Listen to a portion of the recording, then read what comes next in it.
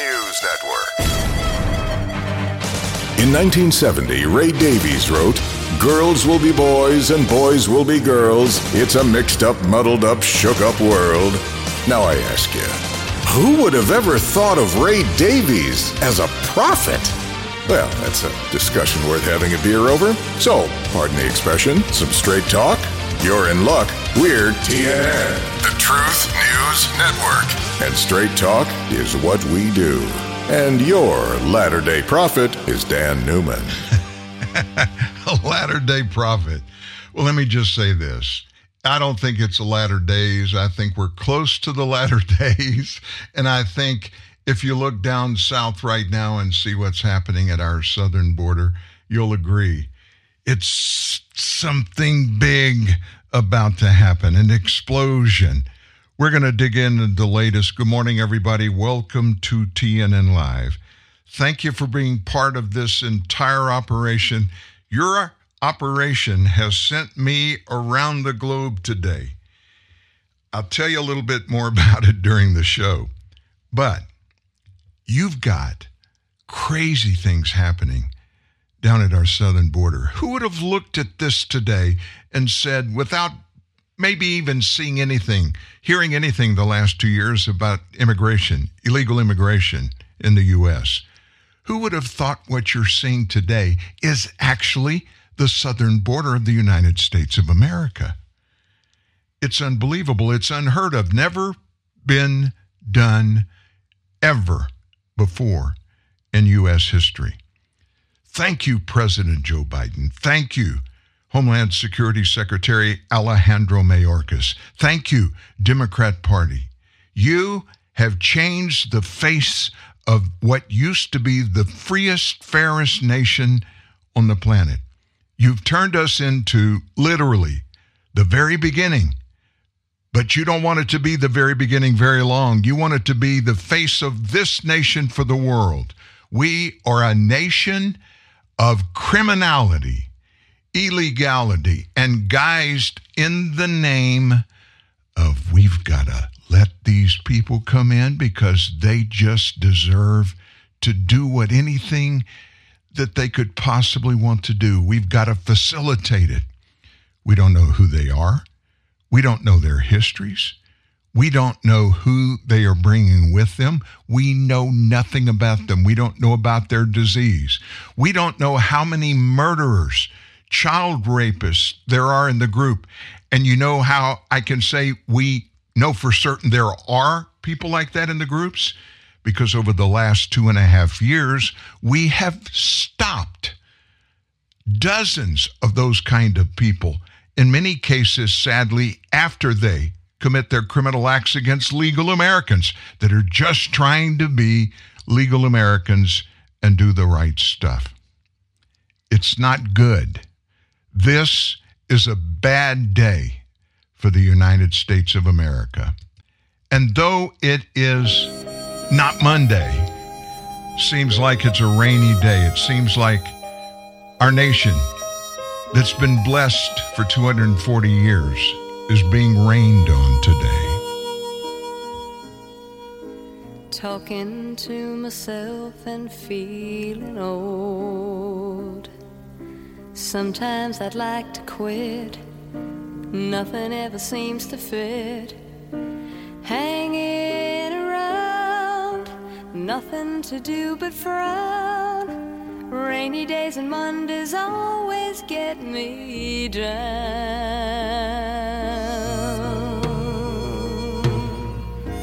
What I've got they used to call the blues. Nothing is really wrong. Feeling like I don't belong. Walking around some kind of lonely cloud. Rainy days and Mondays always get me down.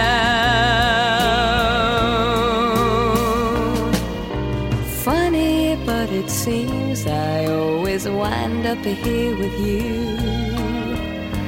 Nice to know somebody loves me. Funny, but it seems that it's the only thing to do. run and find the one who loves me. What I feel is come and gone before. No need to talk it out. We know what it's all about. Hanging around, nothing to do but frown. Rainy days and Mondays always get me down.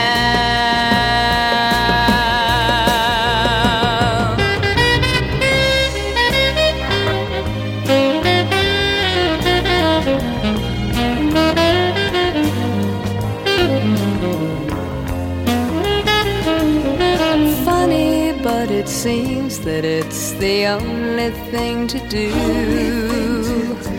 Run and find the one who loves me.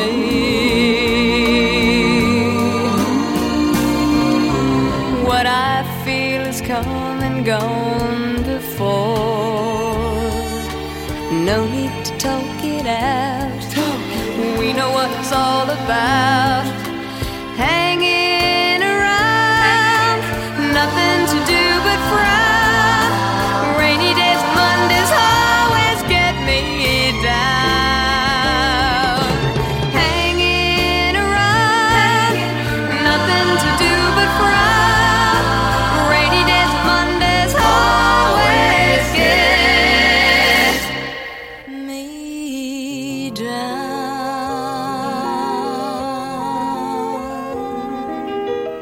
There's no doubt it's not Monday, but it is undoubtedly a bad day for the United States of America. While you were sleeping last night, it got absolutely nuts down at the southern border. And of course, our president, who refuses to say anything negative about maybe being partially responsible for what's happening there, he is telling us, me and you, to prepare for a chaotic period, his terms. You guys get ready for a chaotic period at the southern border as the U.S. faces a potentially historic migrant surge. You think? The ending of Title 42 really started it, but it was well underway before this happened. Officials saying it'll be a while before the plan to cope with the surge shows results. They had no idea what they were talking about. We've seen, and we'll get into what is going on down there during this show this morning. Title 42, in case you don't remember, it's a public health order that allows for the rapid expulsion of migrants at the border because of the COVID-19 pandemic. That ended last night at midnight with the ending of the COVID-19 national emergency. So in the days leading up to the end of Title 42, agents have been encountering some historic levels of over 10,000 migrants a day pouring across our southern border. 10,000. You do the math. 30 days, 300,000. Those are the ones we know about. Authorities already preparing for releases of migrants with no court dates. They're releasing them onto the streets. We'll get into more of that in just a few moments. Joe Biden and his administration, they have constantly touted a wide-ranging plan. Oh, yeah, we've got it figured out. It includes stifling Title 8 penalties. That's an asylum rule to make everybody who comes here illegally ineligible for asylum. Cooperation with Mexico, a surging of resources and personnel, sending a bunch of them down to the border. But they didn't do that. Even with that all in place, at least verbally, top administration officials, including the president, by the way, have painted a gloomy picture of what lies ahead in the coming days. It's going to be chaotic for a while, Biden told reporters yesterday, even as he touted international cooperation with countries like Mexico. He made similar remarks, and he urged Congress to provide more funding.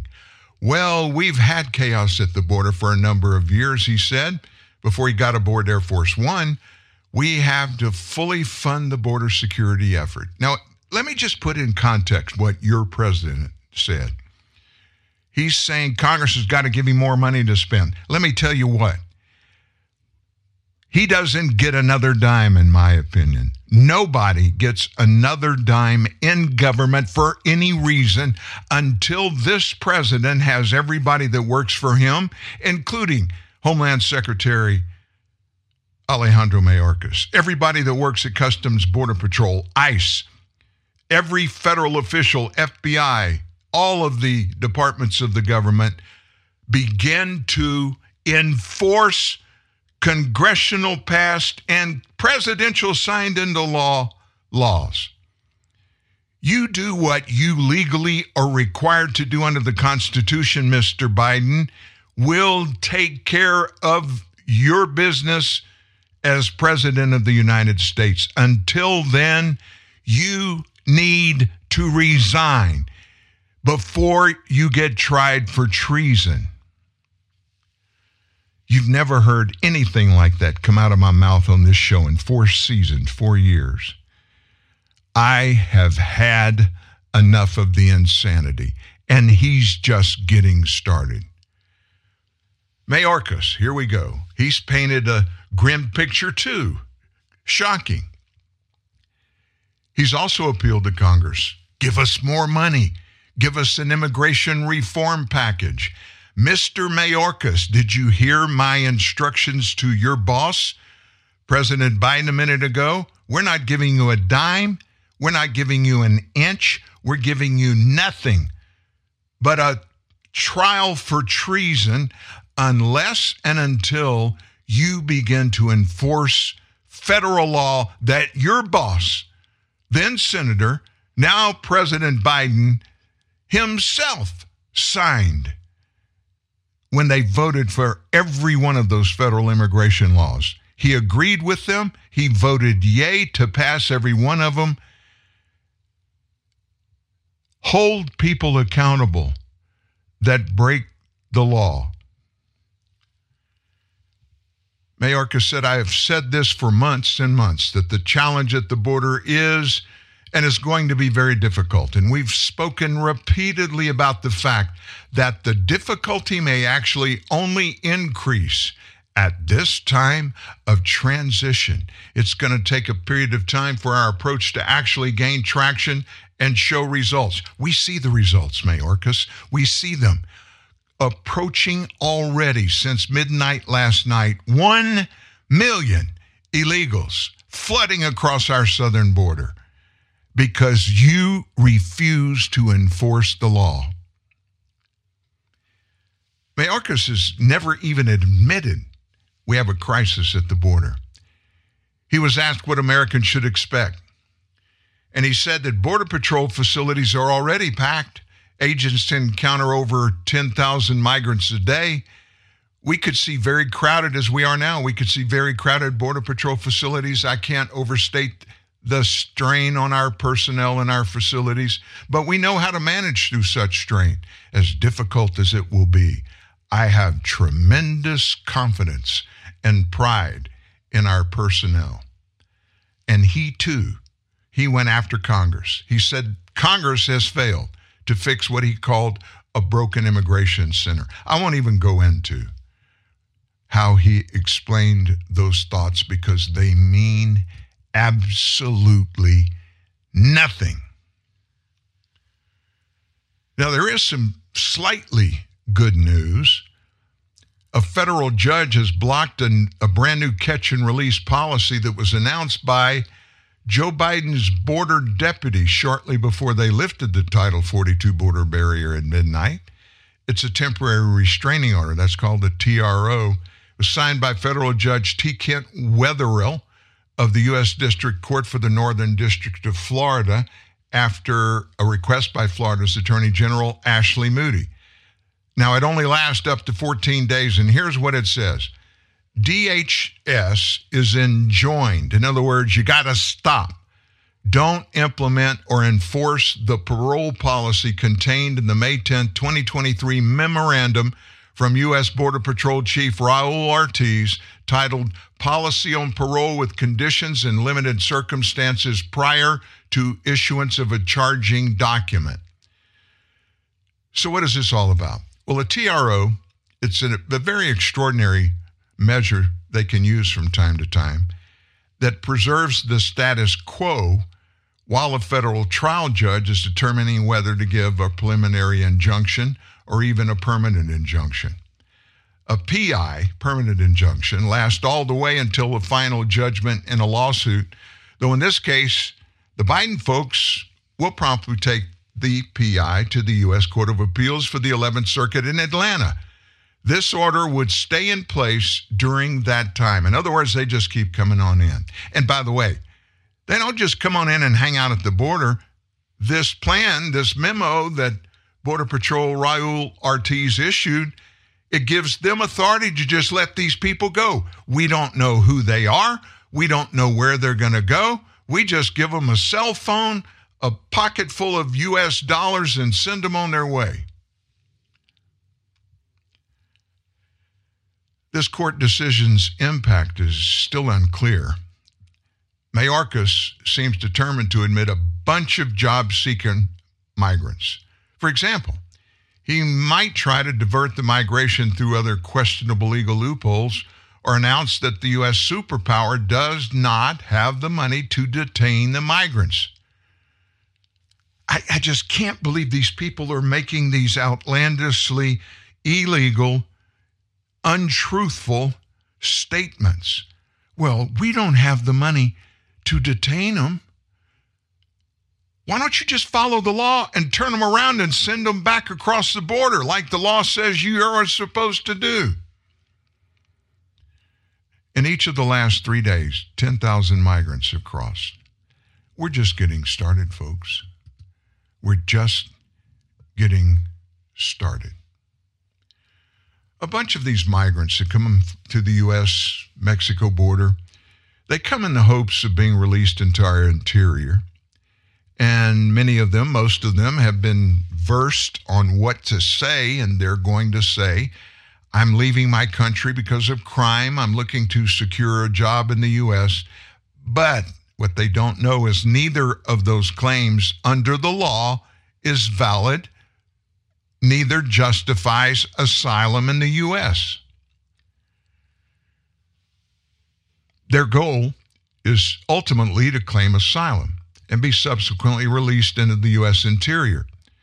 And they're doing that through Biden's expansive catch and release network, which we just told you has been put on hold just for a little bit by that judge in Florida. One migrant family, a 23-year-old Honduran man named Roberto, as well as his teenage sister and father. They said they're fleeing crime in their native country and want to find work here. Another migrant from Venezuela said he's fleeing violence as well as the country's poor economic conditions, saying residents don't make enough money to afford full meals. Crime and inability to find a job are not valid claims for asylum either, as the Department of Homeland Security has made clear. Asylum is special. It's reserved for those who can actually prove with facts they're being persecuted on the basis of race, religion, nationality, or political opinion. Those that are persecuted because of their ties to a particular social group, in some circumstances, they can also qualify for asylum. One couple that fits that bill from Colombia said they left their 5 kids behind, gave no reason as to how they qualify for asylum in the U.S. Having facts, having substantive purpose, legal purpose, whatever you want to call it, in this administration's purview, from top to bottom, none of that matters. None of the law matters. None of the rules matter. I'm Joe Biden. You do what I tell you to do. The Los Angeles Times, they interviewed a dozen migrants making their way to the border. Most said they want to come here to get a job, get away from crime in their native country. In one case, care for elderly relatives that are already living here. Very few migrants historically, listen to what I'm going to tell you, throughout American history, hardly any migrants end up getting asylum. That has to come through a court decision. Hardly any of them ever receive it after they go before the court and they present the evidence to back up what their claim is. Well, guess what? Thanks to a bunch of backlogs in the federal immigration court system, many migrants will be released, just let go into the interior, and likely remain, regardless of whether they have valid asylum claims. In New York City, for example, some migrants with very dubious asylum claims will not even have to go before an immigration judge until the year, 2033, 10 years. They can stay here, do whatever they want to do, work wherever they can get work, sponge on the American people. And it's because of Joe Biden's policies and how backed up the system is. Let me ask you this. Are you okay with any of this? I don't care how big your heart is. I don't care how good a Christian you are. I'm a Christian. I'm in a foreign country and have been since Monday of this week. I'm in Africa. And I came here to do my part to find a way to help people that cannot help themselves. Did you get that? Does that sound like what's happening at our southern border to you? We don't know who can and who cannot help their people. We don't know. You know why? Because you no longer have to tell anybody. According to the Biden administration, according to every Democrat in Congress, according to every person that works in the Biden administration, you don't have to have valid claims. You don't have to abide by the law. You can just come on in and you have blanket permission to do it because Joe Biden said it's okay and he really doesn't care what the law says. If he did, guess what he'd do? He'd do one of two things. First thing he'd try, if he doesn't like the existing laws, is petition Congress to change them and give them some instances, some ideas to look at and make some decisions about what you might consider doing. Changing laws, maybe even making it legal for some of these people to come here and stay. But oh, no. That would mean more than get let in legally will get sent away legally. And we can't do that. We got to let them flood the nation. We'll pay the bill. When you're fed up with the nagging heartburn of today's lies, how do you spell relief? TNN, the Truth News Network. Car's all yours. Thanks. Cars.com's expert reviews made it easy, but... Shouldn't there be more back and forth? You missed the drama, right? Yeah. Maybe this will do the trick. It's a puppy. Not a puppy, a wolf. What now? He's a wolf, and that is its incredibly protective mother. Put the wolf down. You guys good? Yeah, we're good. Yep. Okay. Get the right car without all the drama. Cars.com. All drive, no drama. When your cable company keeps you on hold, you get angry. When you get angry, you go blow off steam. When you go blow off steam, accidents happen. When accidents happen, you get an eye patch. When you get an eye patch, people think you're tough. When people think you're tough, people want to see how tough. And when people want to see how tough, you wake up in a roadside ditch. Don't wake up in a roadside ditch. Get rid of cable and upgrade to DirecTV. Call 1-800-DirecTV. In a world where truth is in short supply, you have an abundance of it right here. TNN, the Truth News Network. So what do you think is happening down in Texas? You know, it's not just a line drawn across the bottom of the map of the United States. There are several states down there that are right in the middle of all of this insanity. One of the biggest is Texas.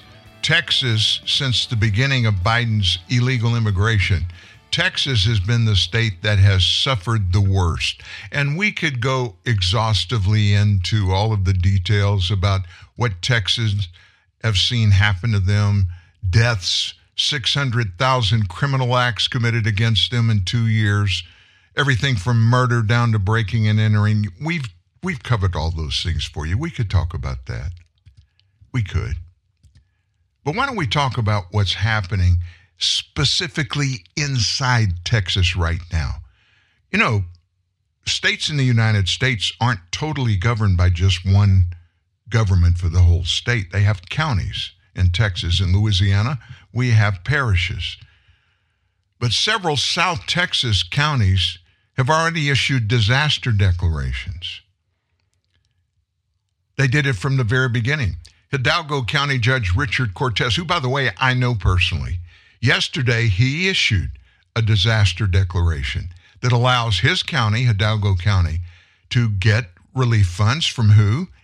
The taxpayers. Who would that be? Me and you.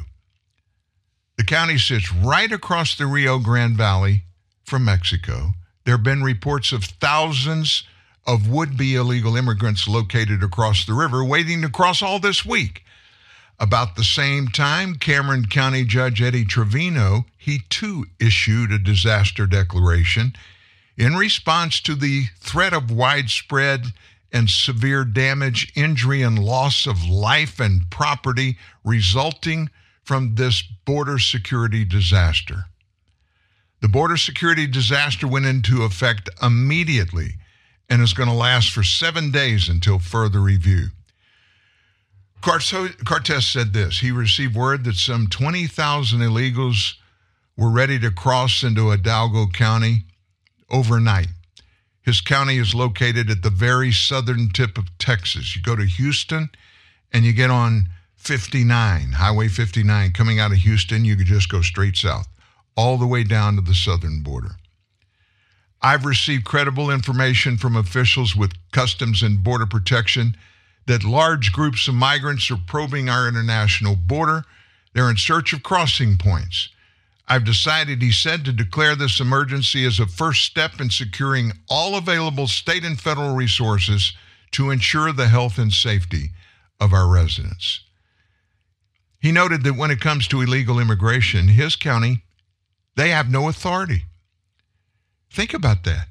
Sheriffs, police chiefs in towns and villages have no authority regarding anything to do with illegal immigration. It's the sole right and power and responsibility of the United States of America federal government. They can't do anything about it.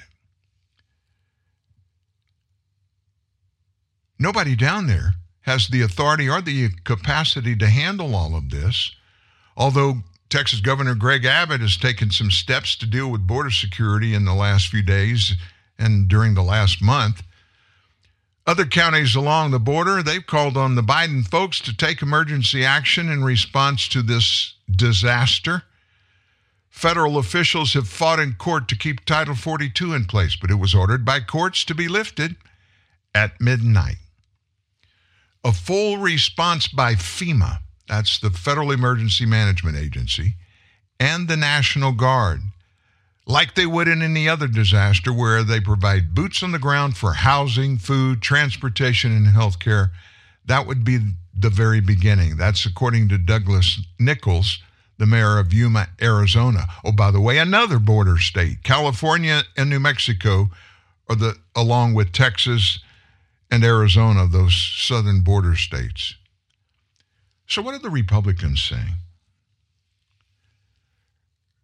They criticized the Biden administration for what they said was a poor response to the border crisis and illegal immigration. You know what?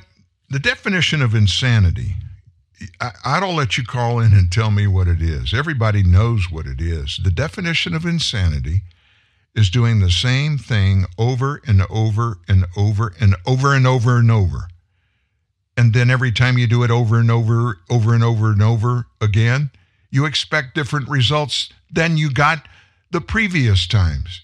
over and over and over and over again. You know what? Delaware, the home of President Biden, and Washington, D.C., that's the seat of our government. I think every resident of that state and the District of Columbia need to be forced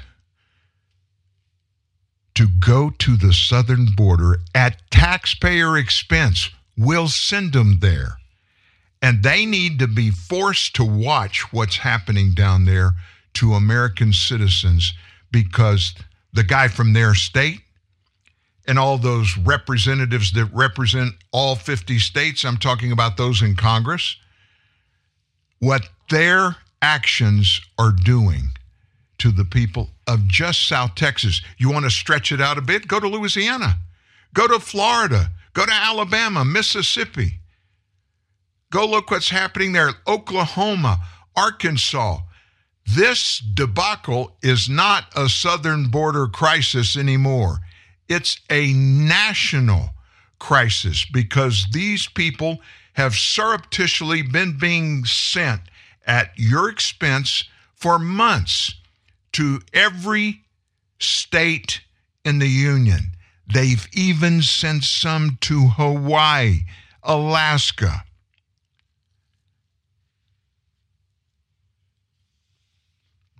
What are we going to do? Wake up one day and say, oh no,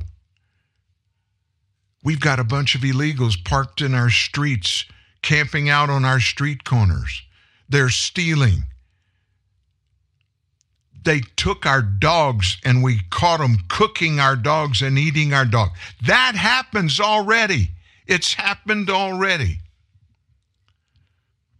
And they're right now waiting to get in.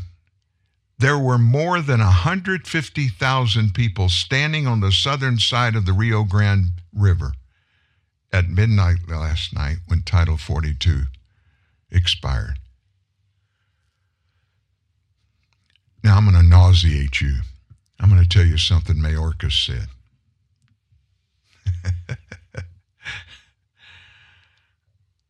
Hours before this Title 42 expired last night, Mayorkas said, I can't even get it out of my mouth. I'm going to quote him. This is a challenge, and we are going to meet this challenge. We're going to meet it within a broken immigration system while adhering to our values, not our laws, not respecting the laws of any of the 50 states or all these counties and parishes. No. We're not going to respect the rule of law. We are going to, he said, adhere to our values. Mr. Mayorkas, would you please delineate? Let us know what your values consist of. Better yet, why don't you make the list, and then down at the bottom of it, why don't you say, I hereby resign my office as Secretary of Homeland Security, and I'm turning my keys in. Our nation would be in much, much better condition. He did, though. He did go out of his way. He warned those migrants. He warned them. He gave a new warning. Last night, he addressed some reporters in a briefing, and he just told them exactly what's going to go on. The government will now use its authority under Title 8, he said, to impose steep penalties on migrants who cross the border illegally, including a minimum 5-year ban on reentry and potential criminal prosecution. He said that. Why hasn't he been doing that? Title 8 didn't just show up. It's been there. He said, I want to be very clear. Our borders are not open. He actually, don't spit your breakfast up. He actually said that. I want to be very clear. Our borders are not open. People who cross our border unlawfully and without a legal basis to remain will be promptly processed and removed. If you believe that he is going to adhere to what he said there, say amen real loud, loud enough for me to hear. I'm listening. I don't hear any amens. Just yesterday, in Texas, border agents, 10,000. New Mexico, approximately 10,000. Arizona, approximately 10,000. And we're just getting started. We are just getting started. I don't know if it will stop. I don't know at this point if it can stop. Florida Governor Ron DeSantis, he stepped in yesterday. And even though he's not a border state, many of these illegals are ending up in his state of Florida, and they're having all kinds of problems. You could imagine. You just don't take a bunch of people from a foreign country, people that you don't know anything about, people that have nothing, they have no directives, and they have no legal basis to be in your state, your county, your city. You don't know what to do with them. Just imagine how they feel. It's got to be chaotic for them, too. DeSantis signed a sweeping immigration bill that imposes really tough penalties and brand new restrictions on these undocumented immigrants and gave the Republican lawmakers additional $12 million for a migrant relocation program. Last year, the governor, DeSantis, flew roughly 50 mostly Venezuelan asylum seekers from Texas to Martha's Vineyard off the Massachusetts coast. Remember that? People up there went crazy. You know why he sent them to Martha's Vineyard? Because they had been touting for months, we're a sanctuary city. We love illegal immigrants. We'll take them in. So how about a plane full of 50 of them? They went nuts. Martha's Vineyard went nuts, and they kicked them all out. In fact, they found a way to get them out of town and send them somewhere else almost overnight. They said, we don't have the infrastructure for that. Think about Texas and New Mexico and Arizona and California. You think they built in the infrastructure to take 1 million or so illegals in? This Florida bill was approved last week by the legislature. It's considered among the toughest steps taken by any state to stop illegal migrants from coming. DeSantis, he said something, made some good sense. We have to stop this nonsense. This is not good for our country. He signed that bill into law day before yesterday. The end of Title 42 has brought a surge of migrants to the southern U.S. border. The Biden border crisis has wreaked havoc across the U.S. and has put Americans in danger, DeSantis said. In Florida, we're not going to stand idly by while the federal government abandons its lawful duties to protect our country. The legislation I signed today gives Florida the most ambitious anti-illegal immigration laws in the country. The bill will enhance penalties for human smuggling, strengthens employment requirements, including making an employer where 25 or more workers use the federal electronic system E-Verify to check the immigration status of potential new hires. Those are legal things. Governors don't have to do that. Their president doesn't do it. Why should they have to do that? And you know, that's simply insane to even think that's something that we should even talk about. So what are the numbers? What do you think the numbers down there are so far? It's approaching 1 million.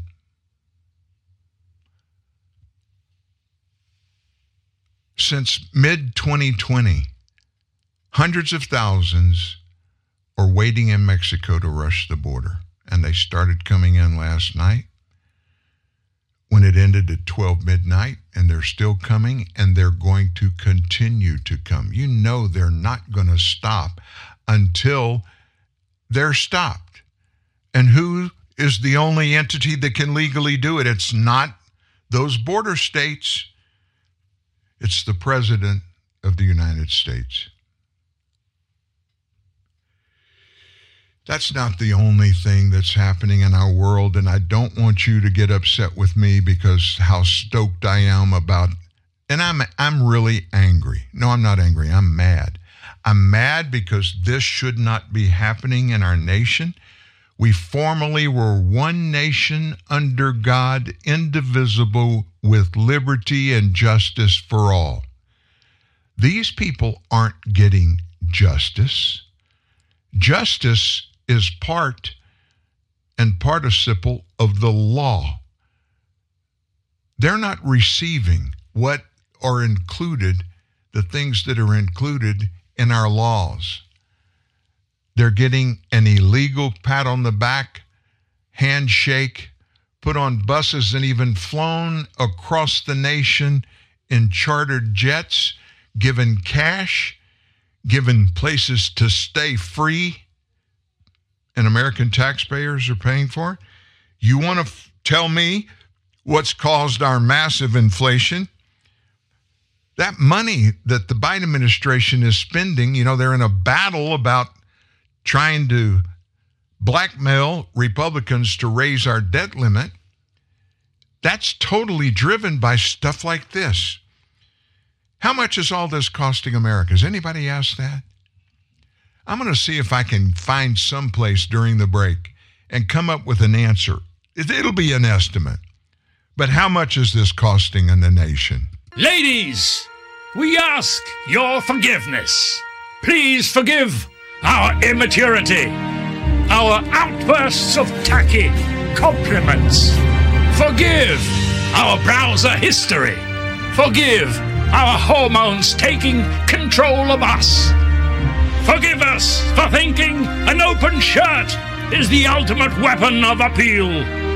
Forgive us for opening our beers like primates.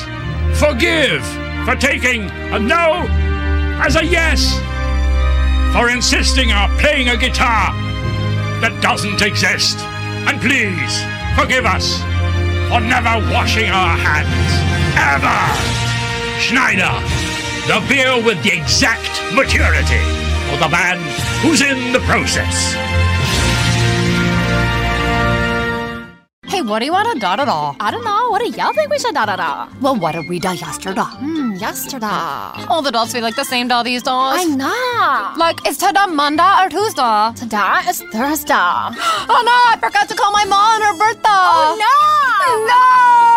These days, nothing is normal and everything is weird. But you could still save big when you switch to Progressive. That won't change. Not today or any day. Quote.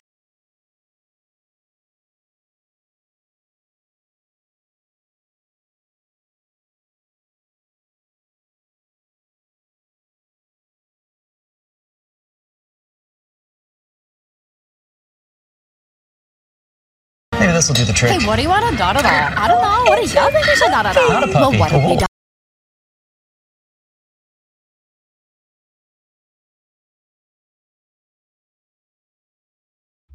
Well, I have no idea what has happened. I apologize. I can't hear anything. Now I've got my ears back. I am so sorry.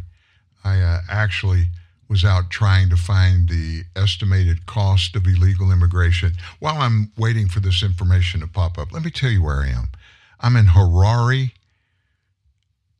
Harare. Have you ever heard of Harare? It's in Zimbabwe in Africa.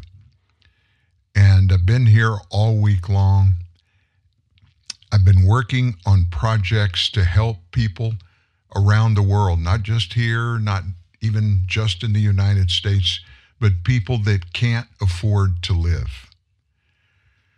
And there are millions of people, even billions of people here that fall into that category. I'll be back in the saddle back in the U.S. next week. But for those of you who knew I was coming and You've been praying for me. I want to tell you your prayers have worked. Please continue.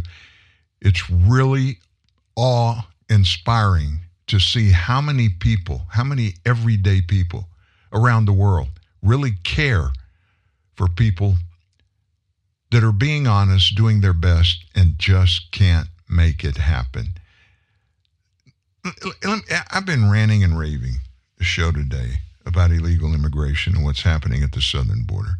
And maybe I've gone off the edge a little bit, and I'm sorry. I'm just sick and tired of watching our nation turn into a third world country when it didn't have to. You realize 2.5 years ago, even after COVID-19, our economy was much stronger than it had been in any one of the 8 years of the Obama-Biden administration, even after COVID. But none of that matters to this group of Democrats running the U.S. Senate and the White House and the Biden administration. It doesn't matter to Joe Biden. It doesn't matter to people in his administration. And you know how I can say that? No, I'm being truthful when I say that. If they cared, they would refuse to be a part of it themselves. But even when they don't speak up, they're not speaking up, shows their complicity in the lawlessness that is playing out there. And it doesn't matter if it's illegal immigration at the southern border, if it's illegal drug running, if it's a president's son and a president that has very credibly been alleged to have taken tens of millions of dollars from our number one foe on the planet, from China. None of that matters when it comes to what's right, what's wrong. What it comes to is making changes. You've heard me say on this show multiple times, nothing changes, no matter what you need to change, no matter what's in your life you don't like, what you don't want, what you think is wrong. Unless you change some of the things that cause those to happen, nothing's going to change. You're going to get the same results over and over and over again. And that is stifling the hope of tens of millions of Americans. And how do you think this is all going to end? Nobody talks about that. We'll get to that in just a second. I told you I'd find out what immigration is costing us. At the beginning of this year, the net cost of illegal immigration for the U.S. at the federal, state, and local levels, and we've got an at least number, at least $150.7 billion. Now, where did that number come from? That not-for-profit FAIR, they came up with the number by subtracting the tax revenue paid by illegals, which is just under $32 billion, from the gross negative economic impact of illegal immigration, which is $182 billion. Now, please know this. These are all estimates. In 2017, the estimated net cost of illegal migrants was about $116 billion. In just 5 years, the cost to Americans has increased by nearly $35 billion. Illegals cost each American taxpayer at least $1,156 a year, $957 after you factor in the taxes that they pay. Each illegal alien or U.S.-born child of illegal aliens cost us $9,000 a year. Cost us. Evidence shows that tax payments by illegals cover only about one-sixth of the costs they created at every level combined in the country. A big percentage of illegals who work in the underground economy frequently avoid paying any income taxes at all. Many illegals actually receive a net cash profit through refundable tax credit programs.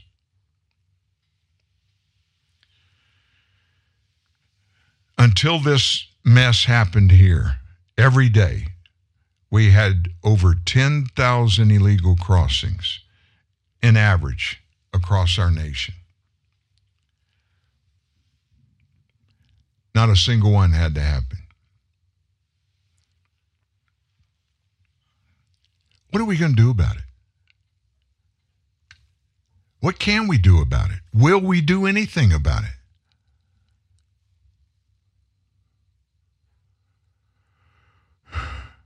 it? Our elected officials, they're going crazy. New York City Mayor Adams, and he's one politician that I don't have a lot of respect for. I really hoped for a lot of good things because he came from a career in law enforcement in New York City. He knew it inside and out. But he's become a politician, go figure. He's considering abandoned prison, and he has now asked property owners to house these illegals coming across our southern border that turn up in his city. He considered the idea in a call with county officials yesterday. New York is struggling to find places for these thousands more asylum seekers that are already arriving following Title 42 expiring last night. Those that come up here, we got to find a place for them to stay. In this phone call, he said his administration needs help from neighboring counties as the city's already provided housing, food, and other services to 65,000 asylum seekers over the past year. Now, put that in the context of what happened yesterday in Texas, 10,000. Day before, 10,000. Day before, 10,000. Day before, 10,000. He's had a total over the last 2 years of 65,000. That's just a good week for Texas. The mayor didn't rule out the suggestion from Newburgh Supervisor Gil Pequadio that the mayor consider vacant housing at SUNY New Paltz, as well as the shuttered-down state correctional facility in nearby Fishkill, Dutchess County. Nothing is off the table, Adams said. And by the way, in case you didn't know it, he's a Democrat. If anyone has other locations, we're open to listening. We're not taking anything off the table at all. We're going to look at both of these locations that you mentioned. And then, I think this is outlandish, but he has actually asked property owners in New York to help house migrants. He said earlier this week that he intends to relocate 300 recent arrivals to Orange and Rockland counties. Now, let me just ask you, how would you feel if this happened next door to you? If all of a sudden a van pulls up and 20 illegal aliens get out of the van and they go into a house that nobody lives in next door to you, how would that make you feel? What about your kids? What about your safety? Think about all those things.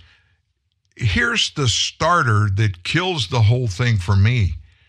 They begin the process, whatever the process looks like, by breaking the laws. They're breaking the laws. So how, oh how, can you trust them? How could you ever trust somebody? How could you ever believe in them when all the while they've known they have a legal pathway that they can take if they just follow the rules? And the rules are laid out there for them. Alejandro Mayorkas and his people, instead of finding ways to open the southern border to let the flood of those illegals come across, they should be in Mexico and Nicaragua and every other Central American country and Mexico, teaching these illegals, here's how you can come to the United States. And if you don't come this way, we're going to turn you around and send you back just where you came from. After all, that's what the law says. Let's move on. Had enough of that.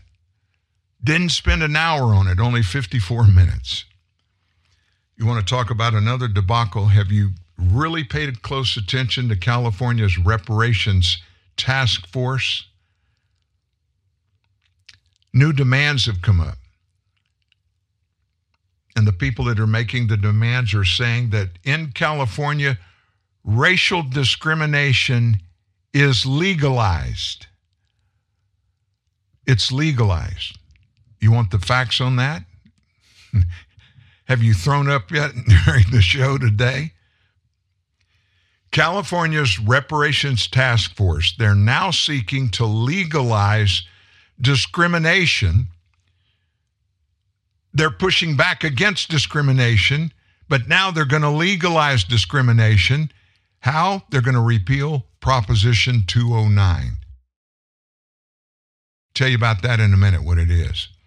This group wrote in their final report that the law should be amended to allow pro-black discrimination in colleges and employment.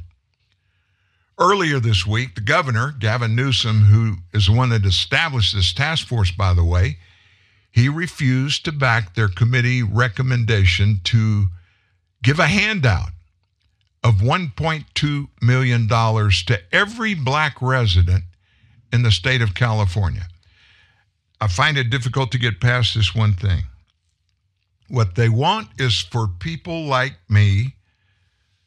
I never owned a slave, never had anybody in my extended family lineage that owned a slave. In fact, my family came over from Northern Europe, and they came over as indentured servants. Now, what's the difference between an indentured servant and a slave? The indentured servant has a pathway to get out of it at the end of the time period that is set, but only if the person who paid the bill for which they are indentured or obligated agrees to let them out. There was no law that made it automatically happen. So in other words, my people were slaves. So they want me, and I don't live in California, thank God. I think it's a beautiful state. I've been there many times, and I love the state. I like to go there. I like to spend time there. But I don't want to live there for a multitude of reasons. But even in that, just think for a moment. Even if I lived there, do you think I would think it would be fair for the state to pay me $1.2 million just because of my skin color? That's what this is about. It's nothing other than skin color. What's going to happen at the end of this? If you run the math, all the way down 1.2 million by however many African Americans live there, it's about $800 billion the cost. California's already going to run a big deficit this year. So let me take this down the daisy chain for you. And this will make a bunch of you mad, and it should. That's not the only place in the nation that is working on reparations. There are other states, there are other counties, other cities. Some cities have already cut a deal and have begun paying the deal. But, for example, California is not going to be able to pay this. The other states that are out there touting it, and looks like they're going to get stuck with not a requirement, because I don't think legislatures are going to vote for it, but a promise for these payments. They're going to turn to the federal government. California will for sure. We don't have $800 billion to pay for this. We can't pay our normal bills, let alone come up with another $800 billion. Uncle Sam, you need to step in and take care of this. After all, you were the author and the finisher of the Civil War to end slavery. That means you realized it was evil. You put yourself in that line of fire, so you pay the bill. You would be the American taxpayer. There's no other possible explanation than for taxpayers to pick up the bill. I mean, as it stands now, California taxpayers would have to anyway. But they want to spread that around to people like you and me. We didn't do anything wrong. And look at it the other way. Maybe your great-great-great-great-grandparents were slave owners. It was horrible. It was the worst offense I think a person can do to another person is to take them slaves, make them slaves. Any human being. It's unconscionable for a person to actually own another person. But even if your great-great-great-great-grandparents owned a slave, did you own one? What's the reasoning to make you responsible for something so egregious but you had nothing to do with it. And oh, by the way, none of these people had to be subject to slavery. None of them have been owned by someone else. And yet, the governor, his policy, their demand, $1.2 million a check to each of them. Wouldn't you like somebody just to write you a $1.2 million check? Maybe because of your skin color? Whew. And then there would be people with pride that would turn it down. But how many of those do you think would? And that's not even the issue. The issue is we have given this country over to a group of symbolic sycophants that do not care for the rule of law, do not love the country, can't stand the Constitution, can't stand people with different ideologies, abhor the First and Second Amendments, but they want all the rights and privileges that come with the government, that come with the Constitution, that come with the freedoms that are part of the Constitution, and the right to live here and work and chase their dreams. They want all of that, but they don't want to pay the price to do it. And worse, they're demanding you and I pay for something that we had nothing to do with. Why? Because they're the ones that are realistic and reasonable and honest, and they deserve it just because they say they deserve it. The new Amazon Echo has everyone asking Alexa for help. Alexa, what time is it? What the hell is wrong with this blasted thing? Amanda! But the latest technology isn't always easy to use for people of a certain age. These kids done bought me a busted machine again. Odessa! That's why Amazon partnered with AARP to present the new Amazon Echo Silver, the only smart speaker device designed specifically to be used by the greatest generation. It's super loud and responds to any name even remotely close to Alexa, so they can find out the weather. Allegra, what is the weather outside? It is 74 degrees and sunny. Huh? It is 74 degrees and sunny. Where? Outside. What about it? The temperature outside is 74 degrees and sunny. I don't know about that. The latest in sports. Clarissa, how many did old Satchel strike out last night? Satchel Paige died in 1982. How many he get? Satchel Paige is dead. He what now? Died. Who did? Satchel Paige. I don't know about that. Even local news and pop culture. Anita, what them boys up to across the street? They are just playing. They what now? They are just playing. You say they just playing now? Yes, they are just playing. I don't know about that. Pair it to smart devices like your thermostat. Alessandra, turn the heat up. The room is already 100 degrees. Are you trying to kill me, Alize? The new Amazon Echo Silver plays all the music they loved when they were young. Angela, play black jazz. Playing, jazz. It also has a quick scan feature to help them find things. Emilia, where did I put the phone? The phone is in your right hand. And it has an feature for long rambling stories. So then I gave him $5, and he said I only gave him $1. I said, I know I gave you a $5. Because I only had a $5 and a $1 on me. And this is the $1 right here. So, I mean, you tell me who's crazy. Amazon Echo Silver. Get yours today. I said get yours today. To order Amazon Echo Silver, send a check or money order to Amazon.com right now.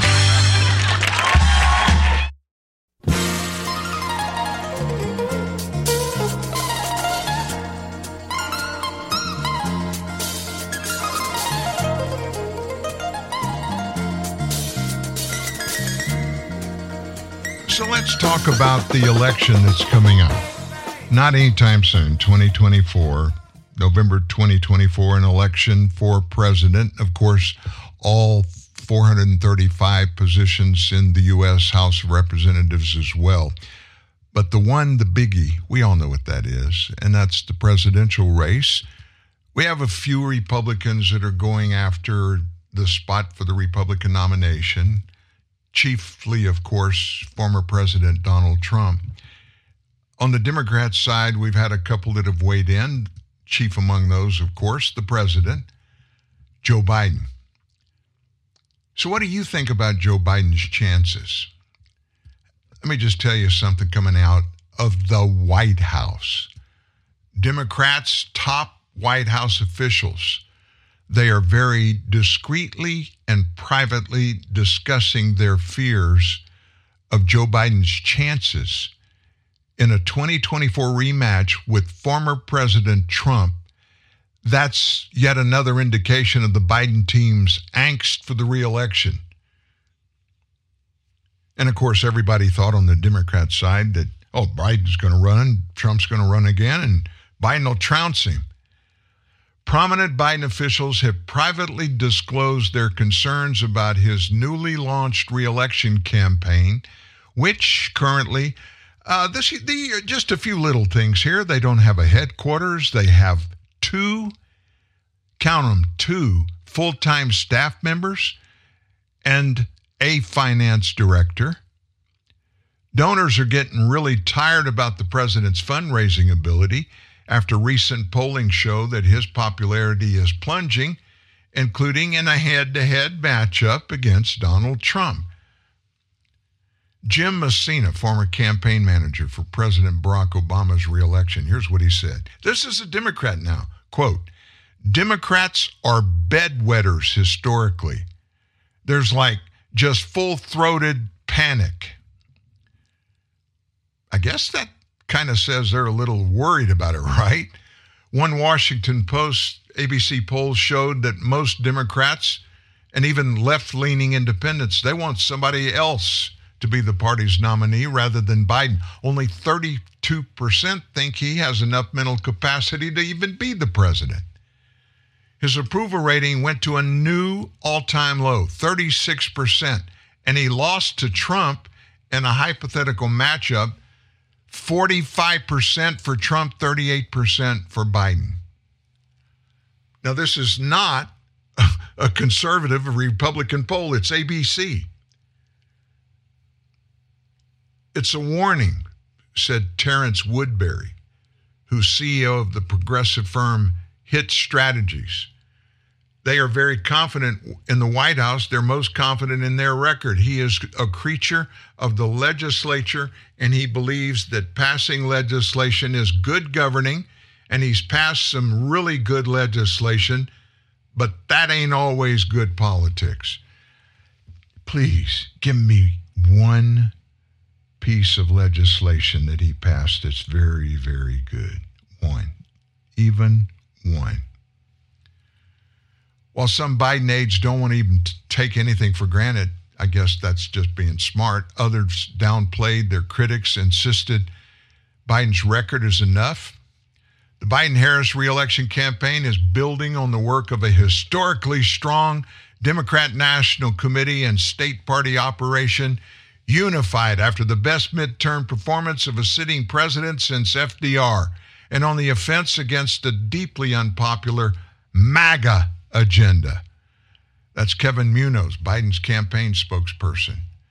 The pundits and Beltway media have always underestimated Joe Biden. He's proven the doubters wrong every time. Real Clear Politics. I read their stuff pretty much every day. Their average for a general election matchup between Trump and Biden, based on polls they conducted between April 11th and May 5th, show that Trump has a lead over the president by just a little over 1 point. Of course, when you reach out to the White House, they don't say anything about it. They don't want to talk about it. Joe Biden won't go out and campaign. Have you thought about that? Did he do it the first time? No, he didn't. He campaigned from the basement at his house in Delaware, pretty much all. Hardly ever got out, wouldn't debate until the very end when he had no way to get out of it. And most people felt like he lost the debates. And then we won't even get into the debacle at the elections around the nation. I think it's far from over, and I don't think he is anywhere close to being able to win again. And it wouldn't matter to me if it was Donald Trump or some other conservative. Americans are sick and tired of this. We're going to take everything from you and give it to people that don't want to pay the price to live here legally. They're tired of that. Americans work hard for their money. They work hard for their families. They work hard for their communities, and they're tired of giving it up. There's a very outspoken Texas senator, very outspoken about especially all this illegal activity, Ted Cruz. He's going absolutely nuts down at the border today, and he's really calling out his own party, saying Republicans aren't doing enough. He was in Texas before last night when the Title 42 expired. He said this, let me ask you something. What rate of illegal immigration did we have in 2020? Do you know anything? That's Cruz shooting back at a reporter who was bickering with the senator. Do you know anything about it? How long have you been in office, sir? How long have you been in office? A reporter asked him. I've been in office 11 years, he said. You don't get to argue with me. You asked your question. You want to hold the press conference? You can do it over there. That's Cruz shouting back at the reporter as the reporter interrupted him. But hold on. I want to answer his question, the senator said. The talking point of the Democrats, which this media reporter happily parrots, is, gosh, the problem can't be fixed. There's one little problem with that. It's an utter and complete lie. In 2020, the last year of the Trump presidency, we had the lowest rate of illegal immigration in 45 years. You ask what I've done, Cruz continued. He's talking to the same reporter. I've championed the men and women of Border Patrol. I've championed securing the border.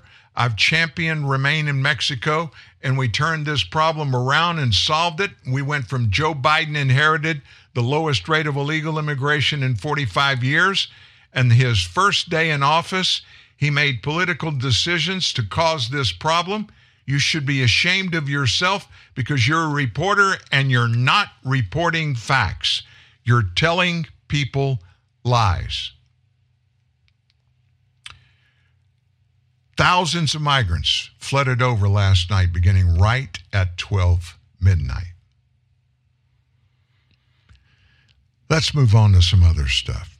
Let's talk about another branch of the government that's struggling with their integrity right now. That would be the Department of Justice under Attorney General Merrick Garland. Do you remember that in the January 6th debacle that happened, you remember all of those reports that leaked out that there were FBI agents that were actually embedded in those crowd of insurgents or whatever they want to call them? Factually, that was proven that did happen. Our Tuesday in our second hour partner, Steve Baker, was there on the ground, videoed that happening, interviewed some of them subsequently, and he's been on our show numerous times. In fact, he comes on every Tuesday, and he talks about the facts there. Now, does that sound legitimate to you? FBI agents infiltrating groups of people. Maybe the groups of people are bad.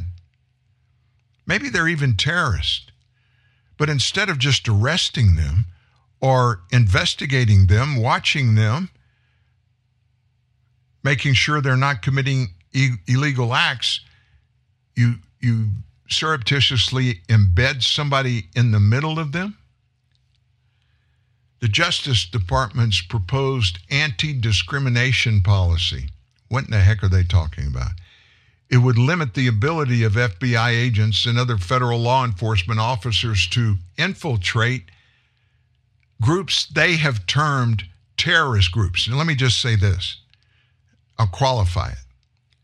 Their definition of terrorist groups is not your definition or my definition of terrorist groups.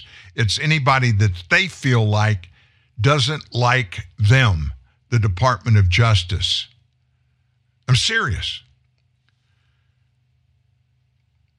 Documents were uncovered that revealed all this. Those documents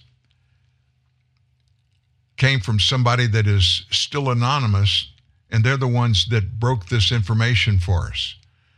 The DOJ's new anti-discrimination policy would expand restrictions against the use of protected characteristics in law enforcement activities, even when using protected characteristics to identify a suspect might be unlawful.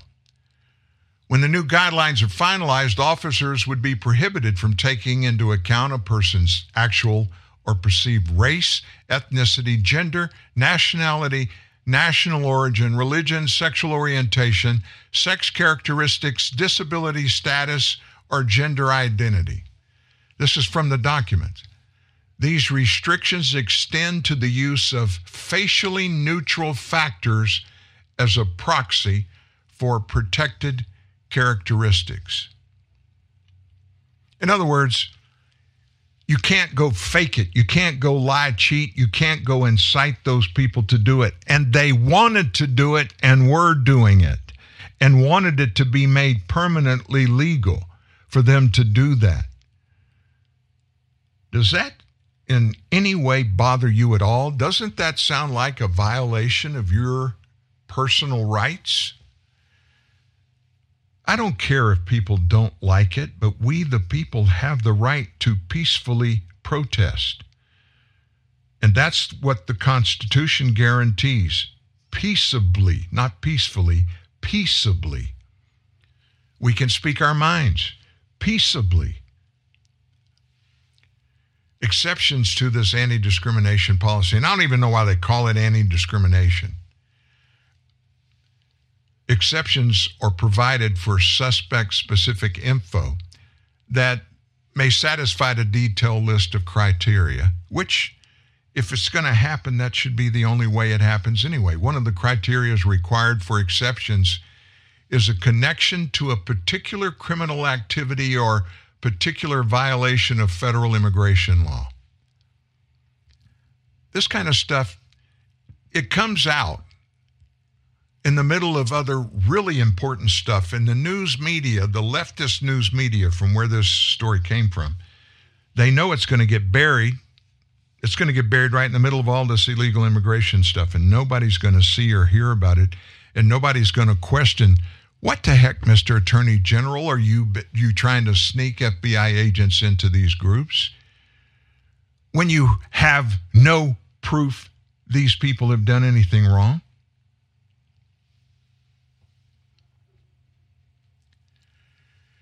Something else happening in the way of elections. Trying to think if I want to get into it now. I think I'm going to wait. Honestly, I want to get off of the illegal immigration topic. It's 18 minutes past the hour. We still have some time left in the show. There's some other atrocities that are happening. And by the way, there are one or two good things that are happening in our nation. We all need to take a collective deep breath. You may be saying, we're okay, Dan. Maybe you need to take a deep breath. I'm going to do that right now. Welcome to Staples. Staples guy, my company has like 7 different printers. How's your ink selection? Behold, Staples Wall of Ink. Just wow. A huge selection of ink and toner guaranteed in stock. Hello? Awesome. If it's not, we take $10 off and ship it to you free. Pinch me. I said pinch. I heard you. New low prices on ink and toner and an in-stock guarantee. Staples. Make more happen. Computer, execute 12.4p operation. Optimizing algorithm. Running encryption packet alpha. Night. Oh, I don't feel so good. What is it, computer? Is it hot in here? It feels hot in here. I feel a little clammy. I should lie down or something. A computer with a virus? Surprising. What's not surprising? How much you could save by switching to Geico. Those oysters Rockefeller were a mistake. Geico. 15 minutes could save you 15% or more. Beat Yourself Up hotline. Is this the Beat Yourself Up hotline? Yes, sir. If you'd like to beat yourself up, this is the place to do it. Okay, I'd like to beat myself up now, please. Go right ahead when you're comfortable. I am so stupid. I can't believe how stupid I am. What an idiot. I left all my holiday shipping until the last minute again. Now it's a huge hassle. Why do I have to do this to myself every year? When, oh, when will I learn? You beat yourself up very well, sir. Thanks. But maybe you should just log on to smartship.com. Smartship.com? Right. Type in your zip code and smartship.com tells you the fastest, easiest, most affordable way to do your holiday shipping, even at the last minute. Wow, smartship.com. Mm-hmm. Why didn't I think of that? Well... Why do I have to have somebody else tell me what to do? Oh, sir. When, oh, when will I ever have an original thought? You're really good at this, sir. I've been told it's a gift. Smartship.com, the way smart shipping is done.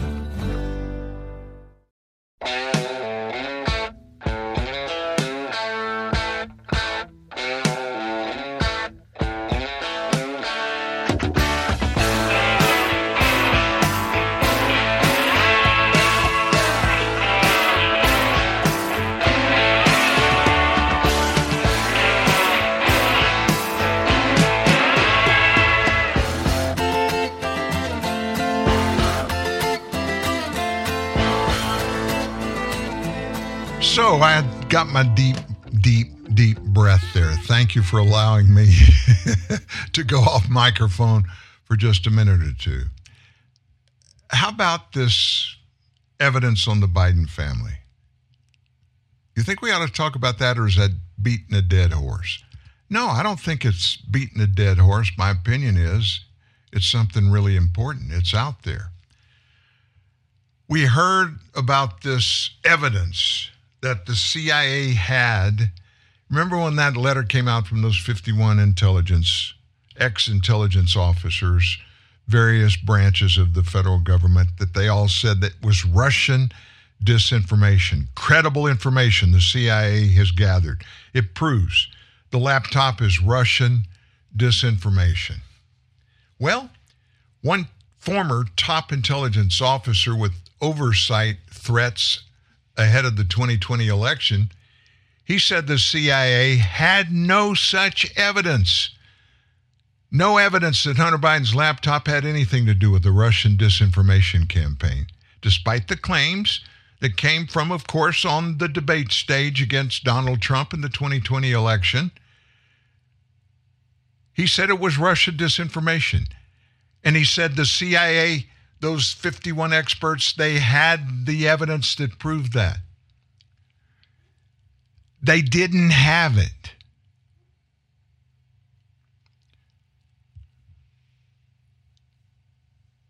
That letter was signed by former President Obama's CIA Director John Brennan, former Director of National Intelligence James Clapper, former CIA Director and Defense Secretary Leon Panetta, among 48 others.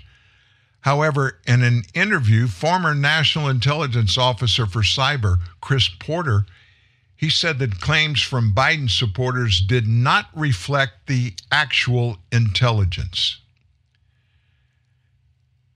He said this: as the intelligence officer in charge of U.S. intelligence community analysis of foreign threats to U.S. elections in 2020, I was concerned at the time about this letter because it did not reflect or understanding of the threat. Yes, it looked like the kind of thing Moscow might do, but as our unclassified report to the public later indicated, despite extensive influence campaign, there was no evidence this particular item was Russian disinformation. Any political scandalous information from a nebulous source might be consistent with their sponsorship, but that doesn't make it appropriate for senior officials to throw their weight into domestic politics by insinuation without clear and compelling evidence, he said.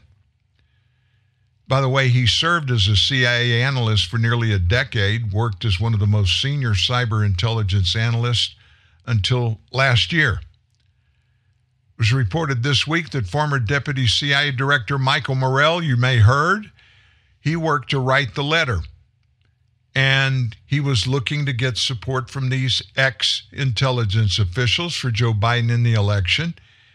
And he sent a draft of the statement to the CIA's pre-publication classification review board before it went public.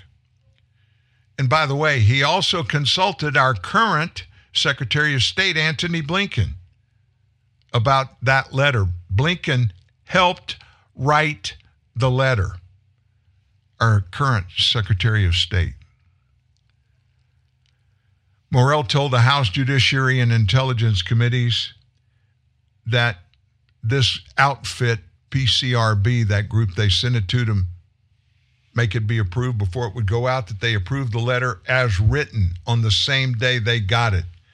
One more former senior intelligence official said that in that review process, it could range from hours to months normally, depending on the length of the document being cleared and whether there are any elements that are questionable. And if you're helping get rid of Trump and you're potentially going to be their boss after that happens, you can get it done faster. That's what it looked like happened here. In a statement, the CIA rejected the idea that the politics plays a role in any of those decisions. Yeah, right. Political considerations play no role in the CIA pre-publication review board's established process to determine whether information submitted by current and former officers contains any classified information. The PCRB is composed entirely of staff officers who conduct these reviews. 3 days after that letter was made public, Joe Biden took to the debate stage. He used it as a talking point in the final 2020 presidential debate to rebut criticisms made by then President Donald Trump. I'll never forget what Biden said. There are 50 former national intelligence folks who said that what he's accusing me of is a Russian plan. It was all fabricated. It was all untrue. It was fake. It was a lie. And oh, by the way, more news has come out that there's more evidence, negative evidence about Joe Biden and China. By the way, on another note, Elon Musk has now named a new CEO at Twitter. He's borne that title temporarily, and it's a woman, female. I guess I can say that. Her name is Linda Yaccarino. Linda Yaccarino with a Y. Longtime NBC Universal Advertising executive. She's going to replace Elon. I'm excited to welcome Linda Yaccarino as the new CEO of Twitter. Musk tweeted early this morning. Yaccarino has served as a global chair for advertising and partnership at NBC. She resigned from NBC Universal on Friday morning, a day after Musk said he hired a new female CEO for the social media platform. And he did not name her at that time. He did that later this morning. He said in a tweet that he put out on Thursday, the new CEO would start in about 6 weeks, that he will become executive chair and chief technology officer, overseeing product, software, and PsyOps. It's kind of interesting. Is there anything else important happening anywhere else in our world? Do you need to hear about some more bad stuff, or you want to hear about some good stuff? Is there any good stuff to hear about? Oh my gosh. There's Vladimir Putin news today. Something happened, kind of a nasty thing happened over there in Russia. A woman was convicted in a Russian court yesterday for desecrating the grave of Russian President Vladimir Putin's parents with a derogatory note. Irina Tisbaneva, a 60-year-old retiree from St. Petersburg, Russia, was found guilty, given a 2-year suspended prison sentence for leaving the letter at the graves of Putin's parents. They were Vladimir Spiridonovich Putin and Maria Ivanova Shelemova. The note that she placed on the guarded grave on the eve of Putin's birthday in October read, "Parents of a maniac, take him to your place. He causes so much pain and trouble. The whole world prays for his death. Death to Putin. You raised a monster and a murderer." While Saibaneva did plead partially guilty by admitting she left the note, she claimed that her actions weren't motivated by hatred, but rather grief after watching the news about Russia's war with Ukraine. "After seeing the news, I was overwhelmed by fear. I felt very unwell. The fear was so strong that I could not cope with it, and this is possibly my fault. I barely remembered writing the note. I don't have any recollection of the text itself." You know, we're all guilty of saying things right off the cuff, just automatically. You think it, bam, you say it. I don't know that woman chose the right time to do that. She's going to prison for doing it. The United Kingdom has come out, and they have announced that they're going to be the first country to send some longer-range cruise missiles to Ukraine. But they send those, and they're saying at the same time they are not for striking Russia. They donated, and we don't even know the number, but it's a bunch, of longer-range stealth cruise missiles to Ukraine, saying these were for the purpose of pushing back Russian forces based within Ukrainian sovereign territory. Confirmation of this was made by Defense Minister Ben Wallace. It came after claims in CNN earlier in the day that MBDA-developed missiles had already been delivered. That's probably the only reason they came out and admitted it.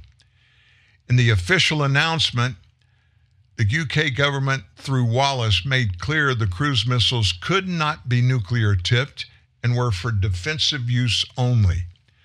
While saying the donation gave Ukraine new military capabilities, he also played down the implications of the new weapon system, likely preempting Russian claims of escalation, which they always do, pointing out that a variety of Russian and Iranian weapons already in the theater had considerably longer range compared to the roughly 150-mile Storm Shadow missiles.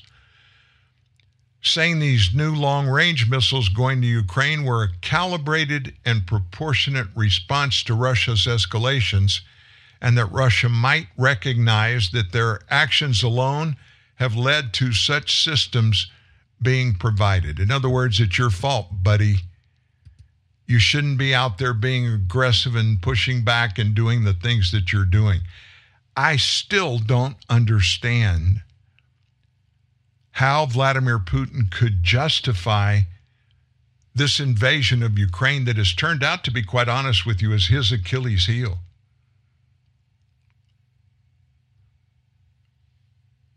This could be something that could undo his lead in his long-held country, because he's now saying, do you understand? Have you heard that there are 60-year-old Russians that are being forced to serve in the military because they don't have enough younger military members? They've been slaughtered in the thousands in this war in Ukraine. That's not just a small thing, folks. It's a big thing, as a matter of fact. Chuck Schumer, America's favorite Democrat Senate Majority Leader, he's put out some information for his fellow Democrats. He's directing them in the Democrat caucus to share what he calls sobering projections on a debt default that he says could happen. And they need to get with their constituents in a bid to ratchet up pressure on Republicans during these negotiations on the federal borrowing limit. Nobody on the left wants to even talk about or admit that the Republican Party put a great plan together. They agreed to increase the debt limit to exactly what Joe Biden wanted. But they also said, wait a minute, we can't give you another blank check. We've given you too many of those. You don't use that money wisely. In fact, billions of those dollars haven't even been spent that you forced us at gunpoint to give you for COVID relief. The COVID pandemic is over. You did so yourself say that it is over. That money can be taken and repurposed and used to pay down our debt, pay some bills that you say we need to pay. I mean, we're not talking about millions of dollars. We're talking about hundreds of billions of dollars. President Biden and his staff, they have not come back with one thing that they would consider doing. They demand. The only thing that can happen in this is that Republicans give the president a blank check and let him borrow as much money as he wants to spend on whatever he thinks it should be spent on. Schumer told him this by a letter that he sent out today, which was meant to be the second time all four congressional leaders, 2 from the Senate, 2 from the House, they sat down with President Biden to talk about the debt ceiling. But the meeting was called off on Thursday afternoon. That signaled that interim discussions between congressmen and White House staff have so far, they've come away with nothing to make enough headway for another meaningful follow-up. House Speaker McCarthy said this. Earlier this week, I met with President Biden, Speaker McCarthy, Leader McConnell. No, this is Schumer talking. I met with President Biden, Speaker McCarthy, Leader McConnell, Leader Jeffries to discuss the pressing need to avoid the nation's first ever default. Our message to our Republican colleagues was plain and simple. Take default off the table, Schumer wrote. Oh, we said it, so that's what you've got to do. You got to do it our way or the highway. You know how American people feel about all this? They're demanding that the Biden administration stop spending the money they're spending, that America doesn't have that much money. We don't have the money to pay our own bills. We need to lower the bills that we're going to pay.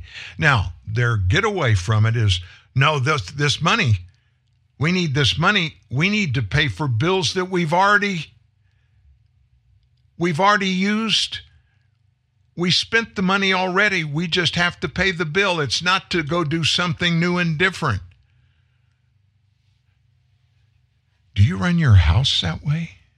Do you run your company that way? Do you run your budget that way? Just go, if you see something you like, go buy it. Forget about it. Write a check. Oh, there's not enough in the bank to cover the check, so let it bounce. It goes back, and then they reach out to you, the place where you bought it, spent the money, and you got to find a way to pay it. That's exactly what this is. It shouldn't have been spent. And yet they did it. Well, Congress gave them authority to do it. No, Democrats did. Democrats had the majority in both houses when all this happened. They voted. Republicans didn't vote with them. Democrats are the ones that want the American people to underwrite whatever they want to do in economics and, oh, by the way, in immigration. Facts don't matter. Law doesn't matter. None of it matters. All that matters is what Democrats say we should do. We should be allowed to do it. Education Secretary has just stepped up to the table. Now, what the request from the Secretary is, it may be legitimate, but guess what it is principally framed around? $578 million more money to the Education Secretary. What for? to boost mental health providers in schools. Think about this with me. Secretary of Education's name is Miguel Cardona.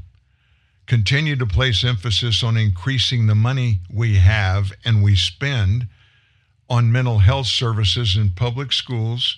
This came up in a hearing 2 days ago.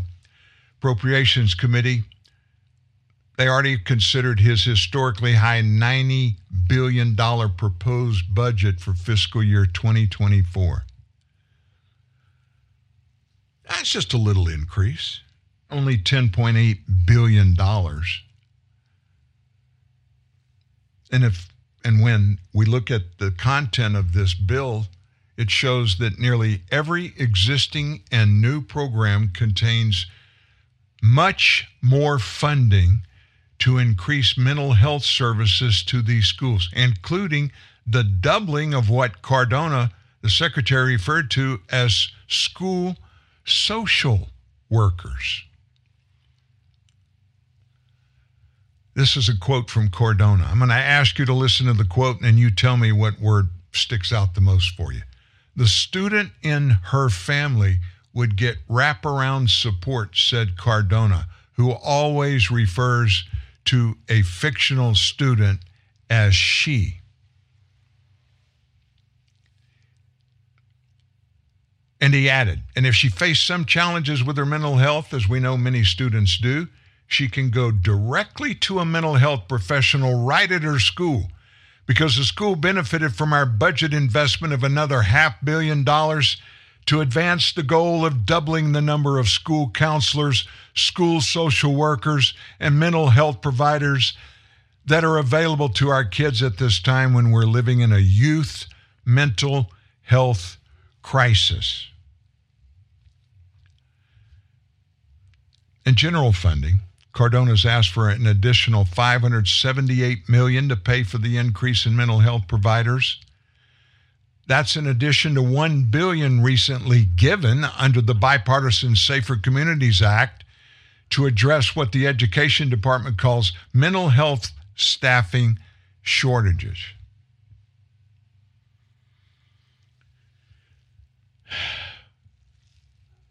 This just gets out of hand. It gets worse and worse and worse and worse.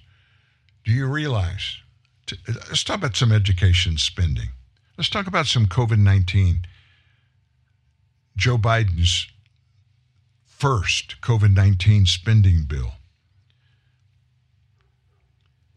Do you know how much money he gave to the Los Angeles Public School Department for COVID relief deals? Just guess. $600 billion. One county, one public school system. $600 billion. Basically no strings attached. There's no audit out there that shows what that school system did with every dime of that $600 billion American taxpayers gave them. Not $6 billion. $600 billion. Let me just put it in perspective for you. Let's talk about, Berkeley, University of Berkeley. Actually, the official title is University of California at Berkeley. That means it's a public university. It's a very far-left university. I don't think much of it, but for the comparison and for the thought process for you, think about this one thing. Let's just say we wanted to help minority Californians. Yeah, that's something that I think everybody should consider doing, helping all of our colleges do better than they can do to give opportunities to those people, those students that don't have the money to go to college, to help them find ways to do just that. One way would be for Californians, not the federal government, not taxpayers in my state or your state, but Californians to come up with a way to provide every student in California with certain criteria, undergraduate type criteria, of course, but give them a really good scholarship to go to college. How far would $600 billion go for that? You and I know that over time that money would be eaten up by a lot of different things in a lot of different ways. We know that. But nevertheless, far more would be done with that money than has been done in the Los Angeles Public School Department, finding ways, COVID-19 particular ways to take care of things for the schools, the teachers, and the students in Los Angeles County. The city of Los Angeles. We don't have money to spend. They're arguing desperately over justification, the need for a blank check from Republicans so they can just go borrow as much money as they want to pay the bills. That $600 billion is part of the bills that are unpaid. You can't make this stuff up. This is the most insane, unbelievable, unrealistic nightmare that we're living in, and it's self-instigated. It's not something that is a product of nature, natural things. I don't care what you say about COVID-19. It was at least manipulated. If it did not come directly from the Wuhan Institute of Virology, the laboratory there, if it wasn't purposely released on the globe, it was enhanced artificially there.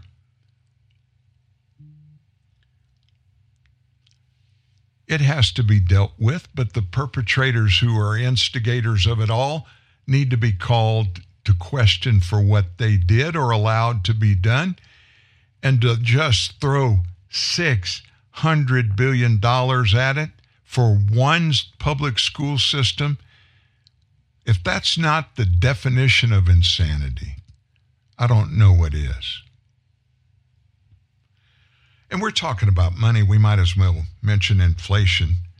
There's something new that's being floated around by economists. Our consumer sentiment in May, the month of May, it has just fallen through the floor. It plunged as worries over the direction of our economy worsened. Household expectations for inflation over the long run are going through the roof. University of Michigan's index of consumer sentiment fell to 57.7%. That's 9% lower than the April score.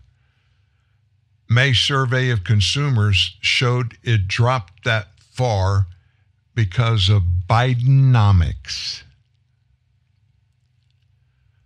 The sudden downturn, it was not expected. Year ahead expectations plummeted. In other words, that's where we look ahead and say things are going to get better or worse. It plummeted 23% from last month. And it fell 16% regarding long-run expectations. This is an indication that consumers are worried that a looming economic downturn will not be brief. It's going to be long and it's going to be egregious. The sudden downturn, Joanne Su, the director of this particular poll, said, while current incoming macroeconomic data show no sign of recession, consumers' worries about the economy escalated in May alongside the proliferation of negative news about the economy, including the debt crisis standoff. If policymakers fail to resolve the debt ceiling crisis, these dismal views over the economy will exacerbate the dire economic consequences of default. The labor market still looked at as being strong, But the anticipation of a recession will lead consumers to stop spending. If it begins to weaken, it's going to be bleak across the board. Expectations for inflation in the year ahead tick down to 4.5% from 4.6% in April. But in the long run, the expectations for inflation, which are closely watched by the Federal Reserve, rose to 3.2%, the highest reading since 2011. This marked a move above the range of 2.9 to 3% that has held for the past 2 years. It suggests that consumers are increasingly worried that inflation could get stuck at a high level. In other words, things aren't rosy. Things are not getting better. And listen, when you factor all of the unknowns in about the cost, and not just dollars and cents, but the overall cost to our infrastructure, to our social structure, to our environments in our states, our cities, our towns, and in every place in the United States, there is no southern border crisis anywhere now. It's an American border crisis, and it's impacting every one of the 50 states and every city in every one of the 50 states. You couple that with stagflation, you couple that with a president that totally disregards his constitutional duties, totally, and has single-handedly opened the southern border and is allowing anybody and everybody in that wants to come in with no recourse, no accountability. It's going to get worse and worse and worse and worse. And on that note, I'm going to end today's show. Again, if you did not know it, we're broadcasting live from Hawaii. That's spelled Harare, Harare. It's hard to say. But that's the capital city of Zimbabwe. We'll be back in the United States next week. But until then, I want you to try your best to not let all of this stuff, even though it's truthful, it's still negative and it'll drag us all down if we just consume our thoughts thinking about it. We've got to take control of that thought. We've got to take control of that fear. We've got to pray. And we have to reach out to our lawmakers and urge them with the highest priority that they must do whatever they can do to stop this illegal immigration that is destroying our nation. The very fiber of this nation is under attack. We'll break away for the weekend, back on Monday morning. Don't forget our bullet point offerings on Saturday. Every Saturday when you get up, grab a cup of coffee, sit down with us, and go, and you'll see at least 10 stories. We call them bullet points. We give you the first few sentences that describe some of the biggest stories of the week. And there's an arrow at the end of each bullet point. If you want to get more information or see a full story, click there. If you don't, just go down to the next bullet point and start the process over there. It's a great way to catch up without having to go through the entire week listening to me for 2 hours every day tell you about all that stuff. And there's so much more that we don't even ever have time to cover, but that are important. Catch up with us tomorrow with our Bullet Point Saturday at truthnewsnet.org. Till then, and until Monday, you guys have a blessed and a great weekend. Thank you for participating in TNN Live.